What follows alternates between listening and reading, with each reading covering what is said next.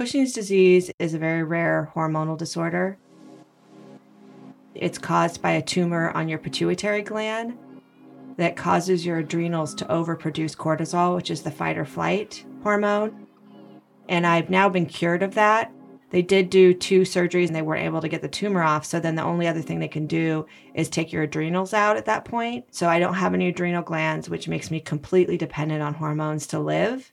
Some people have it where the tumor kicks in and it just goes up and up and up and they gain a bunch of weight and it's like progressively worse. Whereas mine, it was going up and down. And so I would have episodes where I had anxiety, panic attacks, and I'd gain weight. And then the cortisol would go down and I would lose a ton of weight and I would get really depressed and cry all the time. And I had no idea why, because, you know, if you have too much, it's like anxiety. If you don't have enough, it's depression. So it's like this crazy disease. Yeah. This is Martha Grover, an essayist whose recent collection, The End of My Career, was named an Oregon Book Award finalist for 2017. People that have diabetes can check their blood sugar and say, how much insulin should I take or what should I eat?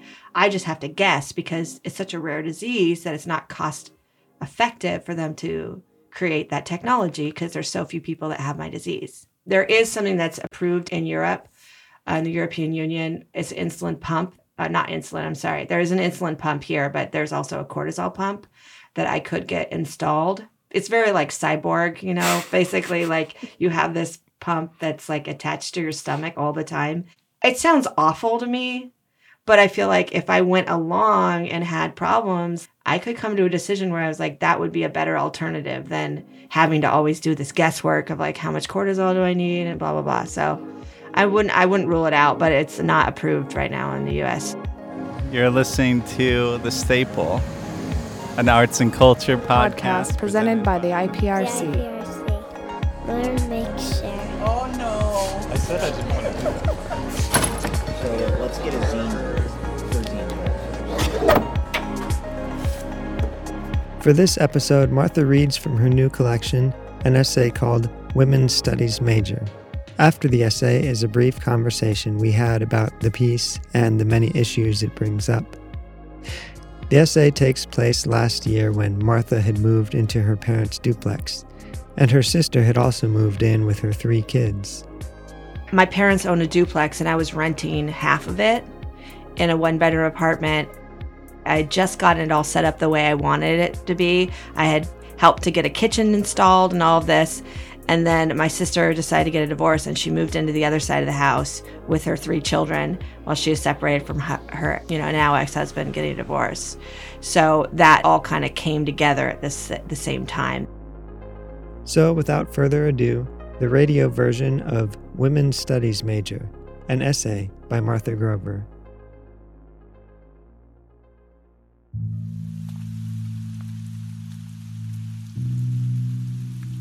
All of my lovers have laid their terrible secrets at my feet. The unspeakable, the silly, the troubling, theft, cheating, despair, that time with their father's friend, the credit card debt, coke deals at the bowling alley, the accident, their specific shameful desires. Can I trust you was one question. Will you love me was another. Without fail, I have offered up love in return. I thought it was intimacy, even if my shameful secret was that sometimes I really didn't want their shameful secrets. Taking off my clothes. My actual secrets are really secrets. He was abused. He was neglected. His parents didn't love him or each other. Oh, the ego, that we can balm the childhood, that we are sages smudging demons away.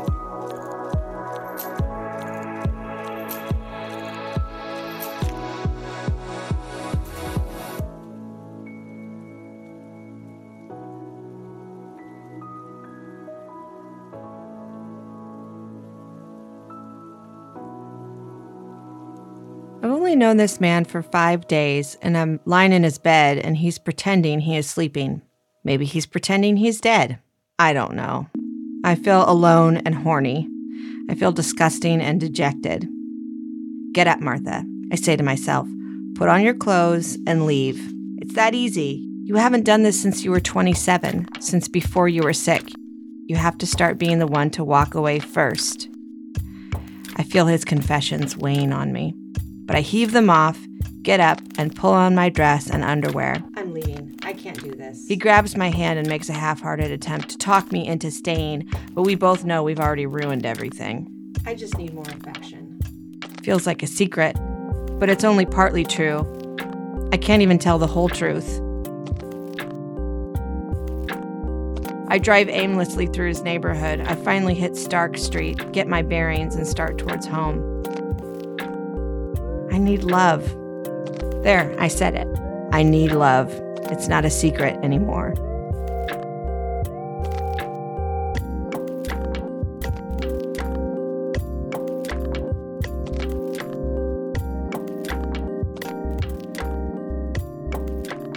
I'm on a date with a recently divorced man. He looks like an ex-boyfriend of mine. He keeps stroking his face and yawning. He asks me what kind of music I like and then replies in a barely concealed monotone. Oh, really? Uh-huh.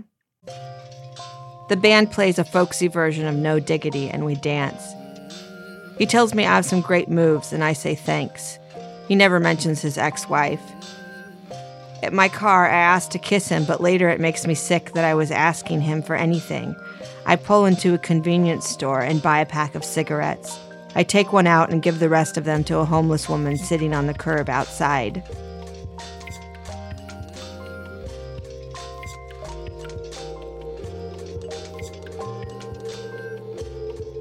I'm sitting on the toilet thinking about myself at age 16, clutching the steering wheel of my Subaru Justy, idling at a stoplight in Gresham, Oregon.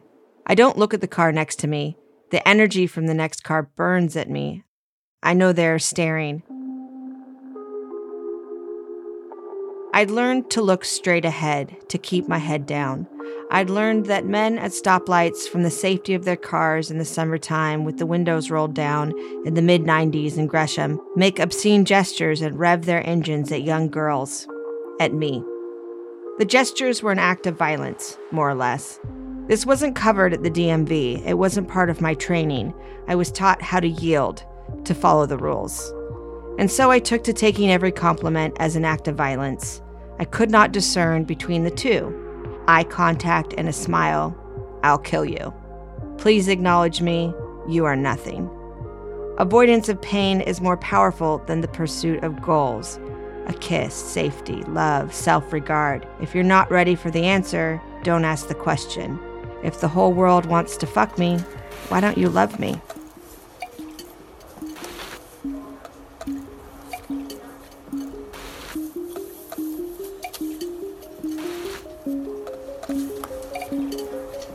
I asked my father to read an article about male entitlement and emotional labor. Can you just tell me what it says? He says.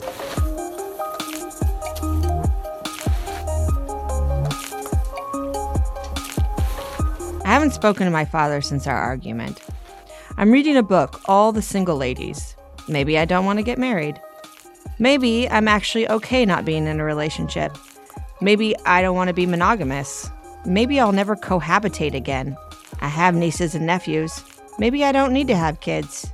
Maybe my female friendships and my relationships with my sisters will end up being the most important relationships of my life.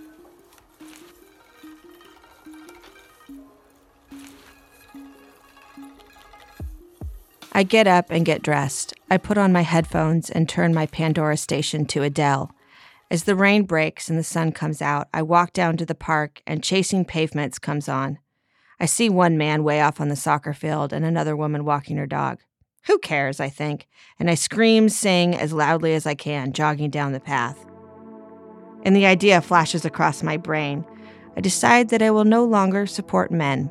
I will not support their egos or their projects. I will not care if they like me. I will not listen to them. I will only offer simple, half-baked solutions when they bring up their interpersonal problems. I will say, just break up with her. I will say, just tell them you don't like that. I feel my heart exploding with possibilities. It's only women from today on out for 1 year. It will be my year without men. I will write a book about it. It will be a bestseller. I will not support male anything, unless it's in a sexual manner. They have their arena, and I have mine. If anyone asks me why I only work for women, I will just shrug and say it wasn't on purpose, it just ended up that way. If someone accuses me of hating men, I'll just smile and say, "Are you kidding? I love my dad, and I love Dick." But then I think of some of my male friends. I decide that I will make an exception for men of color and gay men, and my male family members, and my publisher, and Leonard. A woman walks by me on the trail, and I smile at her so big she looks at me weird. It's not that I want to be like a man. I'm just not sure I want to be a woman anymore in the way that I was.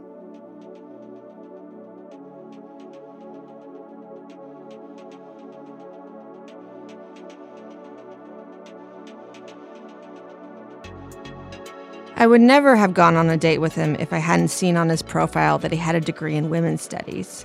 He makes cute jokes at his own expense. He tells me about being a drummer in a metal band. He tells me that his ex-wife had been a drug addict and much older than him, that she had told him to marry her and join the army. He was shipped off to Iraq. He tells me he and his son are very close.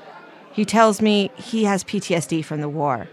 I tell him I also have mild PTSD from having had Cushing's disease probably since when I was in utero. He tells me if you aren't working on yourself, getting therapy, that's a deal breaker. I tell him my last therapist traumatized me. I'm sorry that happened to you, he says. I tell him I'll give him some of the pot cookies I've made. I guess that means we're going to see each other again, he says. He reaches across the table and grabs my hand. It's decisive and attractive. When we kiss, I feel a sigh of relief. He backs away and puts his hands on his head. Oh my God. Are you okay? I giggle. I haven't been kissed like that in years, he says. A week passes. The women's studies major texts me. He tells me he isn't ready to get involved with me or anyone. I go on more bad dates. Everyone is named the same name as my dad, which is also my brother's name. One guy I've been messaging, I find out later, likes to dress up like a pirate regularly. I can't sleep with someone who dresses up like a pirate. Another one is so sour-faced and negative, I leave before we even get our drinks. Another man keeps interrupting me and arguing with me. After our date, I shiver and shake all the way home, exhausted and confused. When I get home, I find a yoga video on YouTube and yawn and stretch for an hour. I go on a date with someone who kisses me very badly. I can't understand why he even bothered. And I can't stop thinking about the women's studies major. I text him and ask him if we can be friends.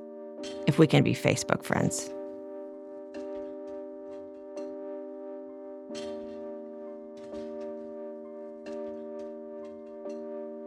My body is changing.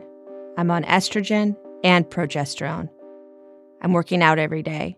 My legs lose all their fat. My waist is becoming defined. Sometimes in planks and downward dogs, I look at my little belly hanging there. It's cute. My hair is getting thick and curly. I start taking Wellbutrin. I cry because everything seems so beautiful, because I finally feel safe in my body. Because my voice is getting stronger and louder. I orgasm more easily. I drive faster. I smell and taste and feel things as being more intense, sensual, delicious. I feel like I'm high, but then I think, maybe this is just what being healthy feels like. And then I get sad because I've missed so much. I've spent so many years as a larva. I buy a cherry red Honda Coupe. It has a sunroof. The women's studies major texts me and tells me that all my adventures on Facebook make him want to go on them with me. I reply, my plan is working then. We go down to my secret spot on the river and make out. He's strong. It feels good to let him move my body into different positions. He kisses my neck. I nearly come in his arms.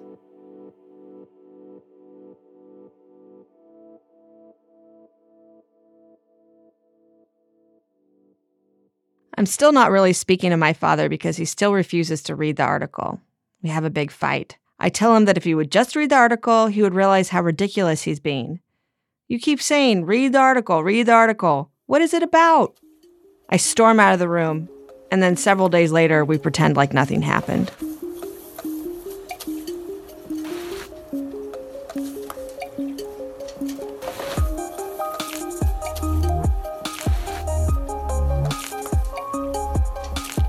The women's studies major texts me and tells me he's sorry to hear about my friend who died and how am I doing. We make plans for me to spend the night at his new place that Saturday. He tells me that it can be a non-sexual sleepover. Before we meet up, I have dinner with my friends Kate and Mark.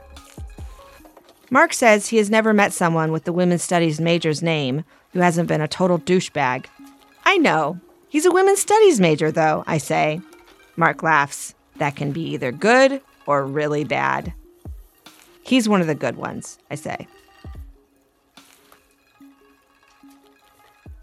Later that night, I follow the women's studies major to his new place. He's just moved in. His son is at his mom's house. The small house is dark and stacked with boxes. A huge canister of muscle milk sits on the counter by the refrigerator. I take off my clothes while he's out of the room, crawl into his bed. There's nothing in the room but his bed, a nightstand, and some boxes. He undresses and gets under the covers with me. He begins to touch me all over my body, bending over me and kissing my stomach, caressing me. It feels natural and good. Can I take these off, he asks. Yes, I say. He pulls down my underwear and asks me if he can go down on me. I'm not ready for that, I say. It's too intimate. Will you touch me? We touch each other. I put his penis in my mouth and touch myself. He keeps telling me how good it feels. I have no trouble coming. Do you want to have sex? I ask. I don't want to pressure you. I know you just got out of a relationship.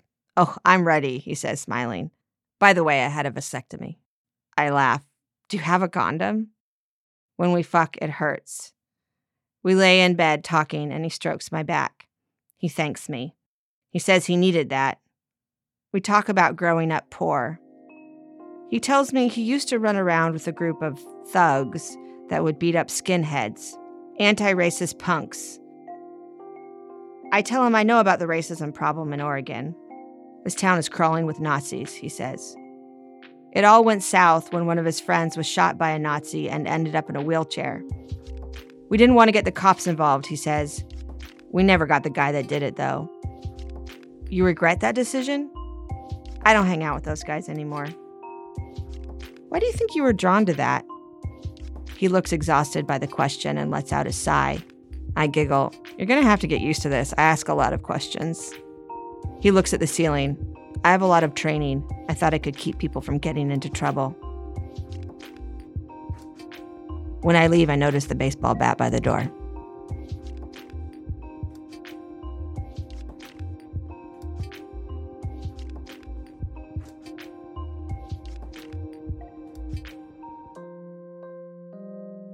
A couple days later, I text him late at night about the dinner we were going to have on Saturday and how I'm thinking about his dick in my mouth. He's been texting me every day.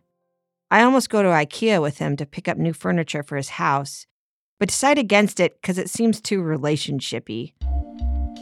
Talking about dicks over text is fine. IKEA and dicks do make me think about meatballs. I ask him if he wants meatballs for dinner on Saturday.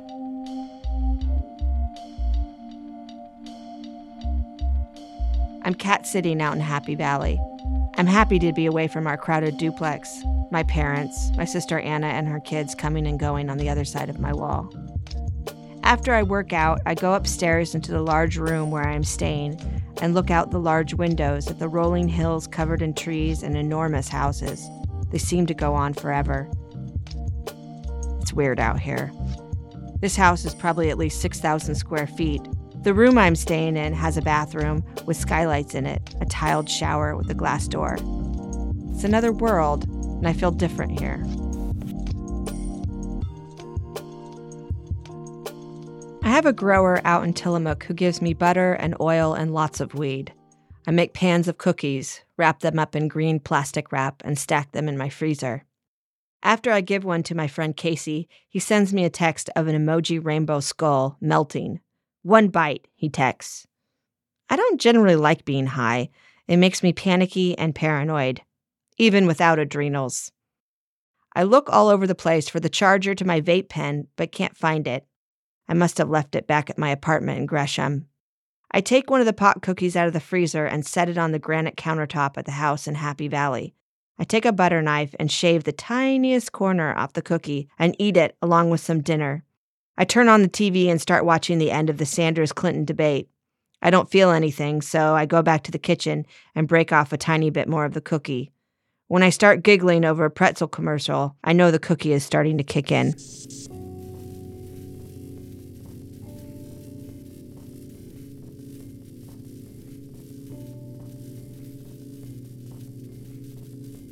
I am way too high. I think about Saturday, the women's studies major coming over, how he's texting me every day, the sexy outfit I've picked out.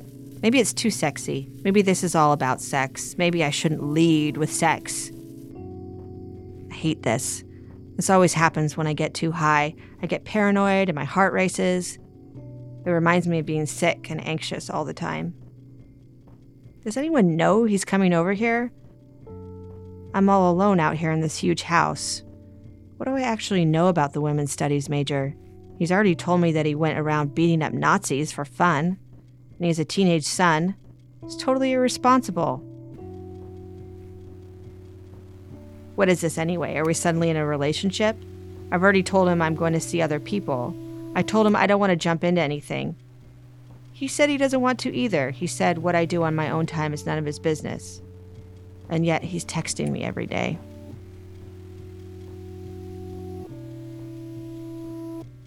It's dark now, and my hands and the tip of my nose are going cold. I put on several layers and crawl into bed. I pull my laptop up onto the blankets and go to YouTube. I watch a TED Talk about beauty. The speaker is a beautiful black woman. She describes beauty as being a racialized concept, and that it excludes the disabled and the fat. It excludes a lot of people.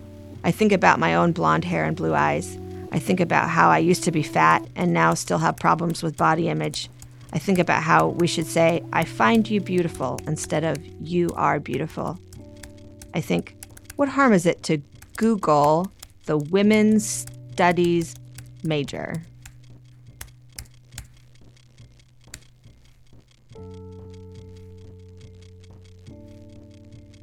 When I was in middle school, my father once had a traveling salesperson come into his real estate office selling mace.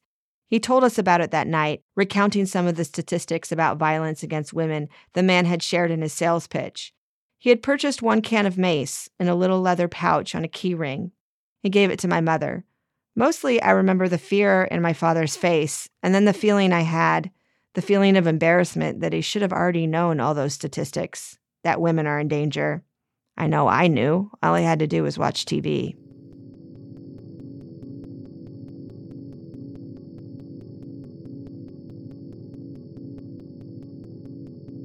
A WordPress page with his name in the address pops up. I click on the link. At first, I can't really absorb what I'm looking at. The page recounts an incident in 2003 when the women's studies major hit his wife in the head, kicked her in the back, threatened to kill her, and was charged with menacing and assault in the 4th degree. My heart starts to race as I scroll down. The narrative continues with the women's studies major own testimony about the abuse he inflicted on his wife. He was forced to go through a diversionary program for abusers and apparently was forced to write this account as part of the program. He admits to physically threatening his wife at the time, trying to control her, emotional manipulation, throwing things at her, pushing her, kicking her, and a long list of emotional and physical abuse. The website was put together by the friend of a woman who was in a relationship with a women's studies major in 2011. He choked her and did all manner of things to her, including threatening to kill her pets. The friend put up the website to warn other women.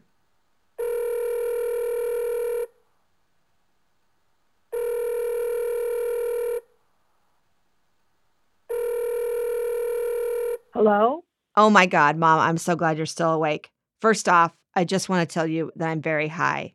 Okay. I ate too much of one of my pot cookies, and then I found out the guy that I've been seeing is an abuser and threatened to kill his wife. Wait, what? I looked him up on the internet, and he's been arrested for domestic abuse. He's a total abuser. He's abusive? Is this about that guy? I hear my sister in the background. Mom. Anna wants to talk to you. She hands the phone to my sister. Anna and I have a long conversation, and I tell her all about it. Until the end of the conversation, I'm too high to realize that she's mostly placating me and just thinks I'm totally high and catastrophizing. We hang out 45 minutes later.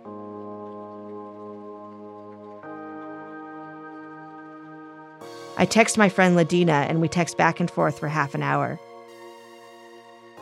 I tell her I'm going to confront him in the morning and tell him I don't want to see him anymore. She says she doesn't know if that's a good idea. I send an email to all my closest friends telling them how scared I am and how I have to stay out here in Happy Valley 2 more nights and I'm freaking out. Wait, what? And would someone come out to stay with me? He's abusive? I deactivate my Facebook account. I deactivate my OkCupid account. I make my Instagram private. I block the 2 men who started following my selfies on Instagram from my Tinder profile. I don't sleep all night.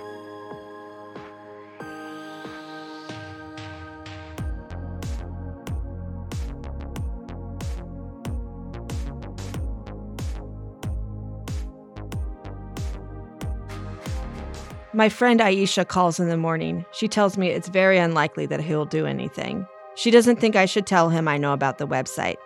Dudes do it all the time, she says. Just cancel your date for tomorrow. Tell him you're sick. If he texts, respond very neutrally. A few days later, if he keeps texting, make up some bullshit thing about how you have to focus on yourself. I nod. I'm staring at the floor in the living room waiting for my mom to come over. I feel like I can't sleep unless I know someone is here with me. I've just taken my morning dose of hydrocortisone and I feel insane. Look, I realize that he probably won't do anything, but I have PTSD from my Cushing's disease. My voice starts to crack. I catastrophize. That's what I do. I can't help it. Plus, I found out all of this because I got high and paranoid. I wouldn't have even Googled him if I hadn't gotten way too high. Oh, honey, Aisha laughs.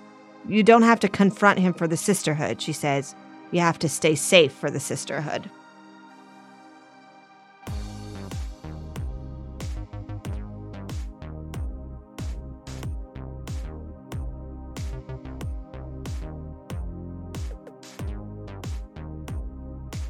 I spend the next 2 hours on the phone. I call Kate, I call Anne-Marie, I call Sarah, I call Michael, I call Lisa, I call Jesse, I call Kat, I call Kezia, I call Taya, I call Ladina. I feel loved, but I also feel hysterical. My mom arrives and makes me get off the phone. She gives me some Benadryl and tells me to go get some rest already. As I drift off into sleep, I stare at the open closet door, my dresses hanging in a row, my bras in a jumble on the dresser. I feel confused. I wonder if somehow I conjured the women's studies major into existence. I can't see his face, like a painting that's been defaced, a pharaoh with his eyes jagged out. What's left are facts, tattoos, traumas, degrees, stories, not a person. Just a collection of half-truths swirling around fear. The exhaustion and Benadryl take over, and then I'm asleep, dreaming of my sisters. We're running in the grass. Sarah's asking me what I need. We can't find Rachel. I wake up. It's 5 p.m.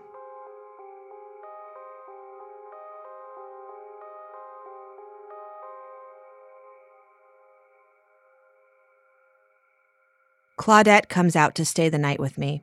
We make dinner together and talk about abuse, the police, violence. Our culture doesn't care about women's lives, Claudette says. She assures me that the women's studies major won't do anything. Abusers are, at heart, very insecure. He wants to make sure you won't leave him before he tries to do anything. You're not invested enough. You're not in love with him. It's just so weird, I say. He's a total sociopath. But the funny thing is, he really is a women's studies major. That wasn't a lie. The scariest thing, Claudette says, is that someone you thought you knew isn't at all who you thought they were.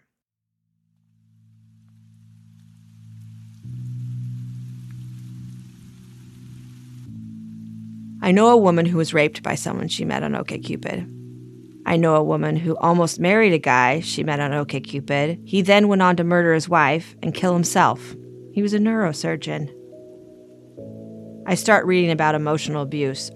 I realize at some level I've been emotionally abusive to my father. It's not his fault he's triggering me. I find some therapists who deal with trauma and start making phone calls. The women's studies major texts me and says he doesn't know what he did to drive me away. I text him not to worry about it and to take care. My mother regularly has dreams where she's searching for a baby. Sometimes it's my sister Rachel. Sometimes it's me. Sometimes it's just an unnamed baby. My worst fear is that I will wake up one night and I will know inexplicably that one of my 6 sisters has just been murdered by an ex-lover. Our bodies connected like tree roots. I smell warnings in the wind. We grew up jealous of each other. We grew up in love with each other. We grew up comparing hair color, stomachs, periods, eyes, toes. My sister, now in the throes of her divorce, tells me that the unconscious is given too much credit, that these confessions are tools, not gifts, but manipulation, a truth to use against you later. I told you I was a thief. I told you I was a cheater. I told you I couldn't live without you. Far away, there are earthquakes. Far away, a baby is misplaced. Our roots send messages. We gather together.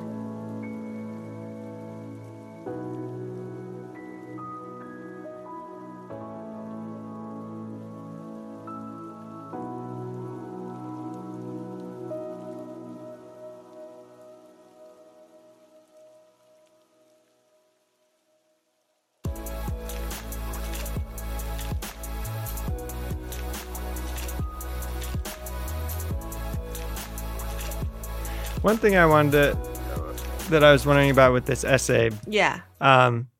we've all been through breakups, and I think everyone's been through this sudden breakup where either you're the person that has ended it and you're not going to even tell them why, it just has to, or it's happened to you. And regardless, even if you're the person ending it, and even in this situation where it was like for safety, you need to get away, there would still be that kind of sadness because you shared so much.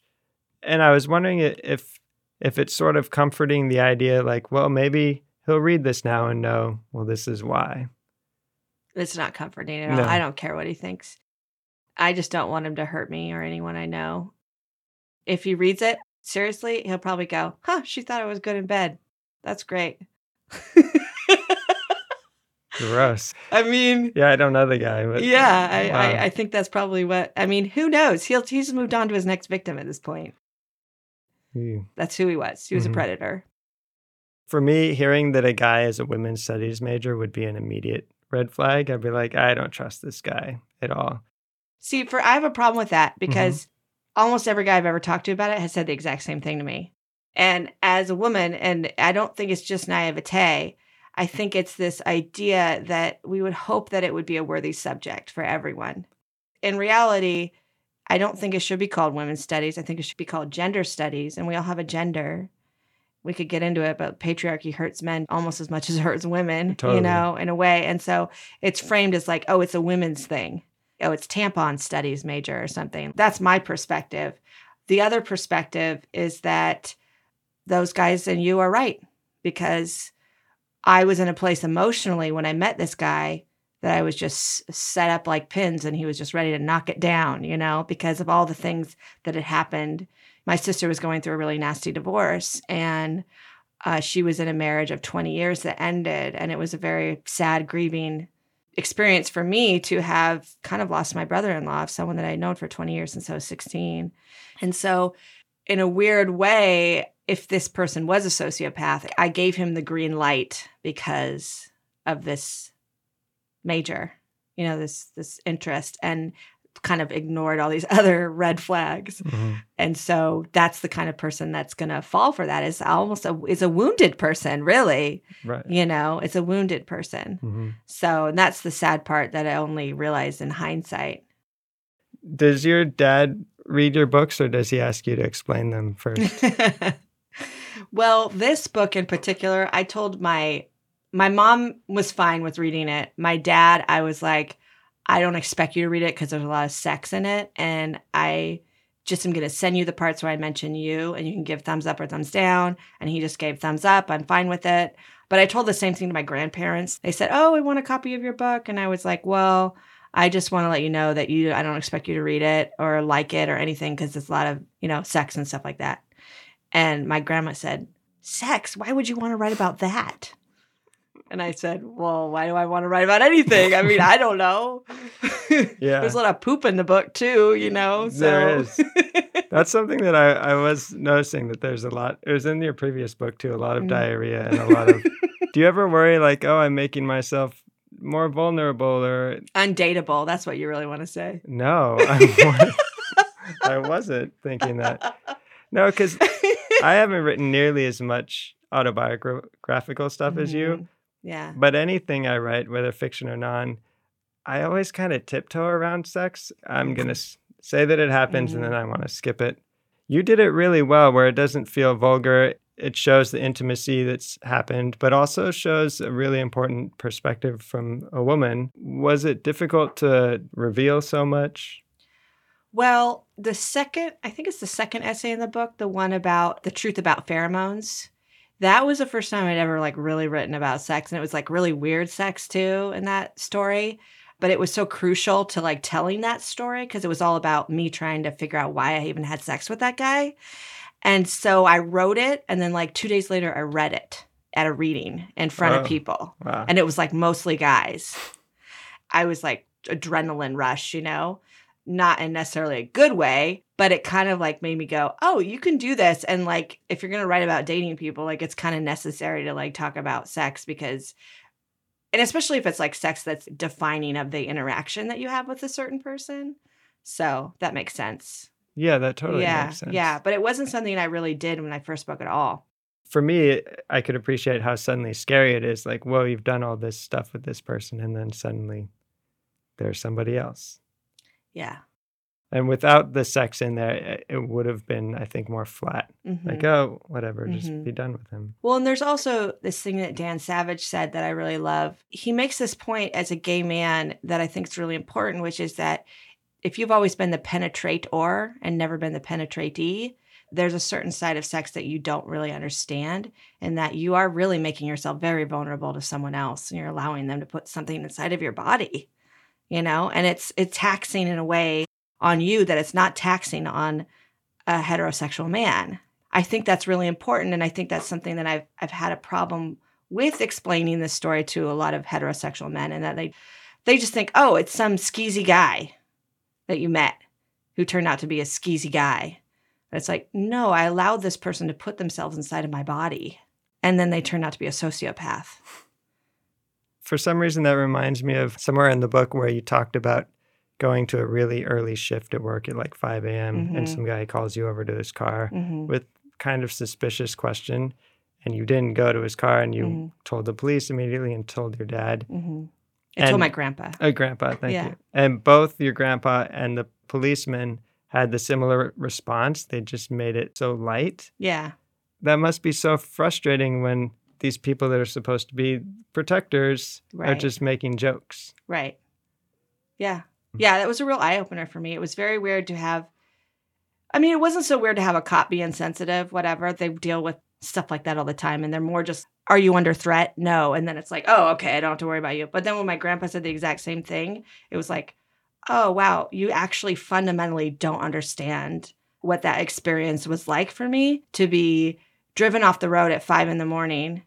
and then potentially, who knows what that guy would have done to me if I'd gone over to the car, Yeah, totally. So, yeah.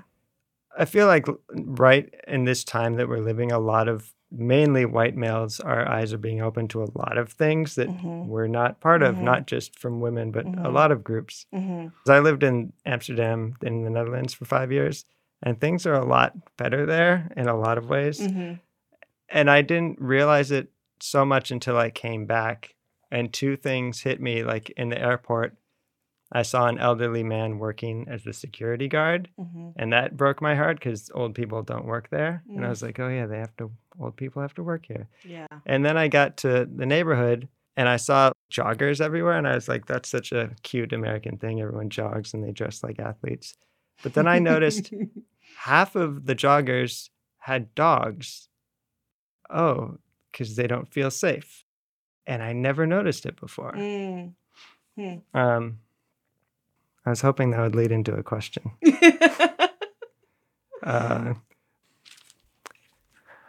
Well, this was... do you remember a moment when you first realized that women are unsafe? Well, I think like in the essay, I realized I wasn't safe. You know, like as a teenager, I felt like, oh, I'm not safe. Mm-hmm. But when I realized women weren't safe, I think that's a good question, because there is that part in the essay where I'm like embarrassed because my dad this just seems to be dawning on him, or at least that was the way I was perceiving it. Mm-hmm. You know, I think it was mostly those like 2020 mystery shows. You know, the murder victims are almost always women. They're almost always women. And they're usually killed by someone they know, which is statistically true as well, that women are usually killed by someone they know. Right. You know, boyfriend, ex-boyfriend, husband. I'm always embarrassed when I hear stuff like that because, like, I watch the same show, but it never dawned on me, like, oh, women. I'm just like, oh, what a scary show.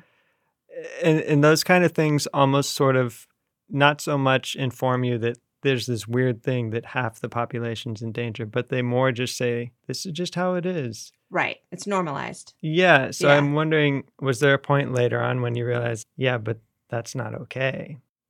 Well, I don't think I ever felt like it was okay. I don't think I had the feeling of righteous rage, though, until I became more educated about those statistics and about feminism and stuff like that. Mm-hmm. But I never felt like it was okay, you know.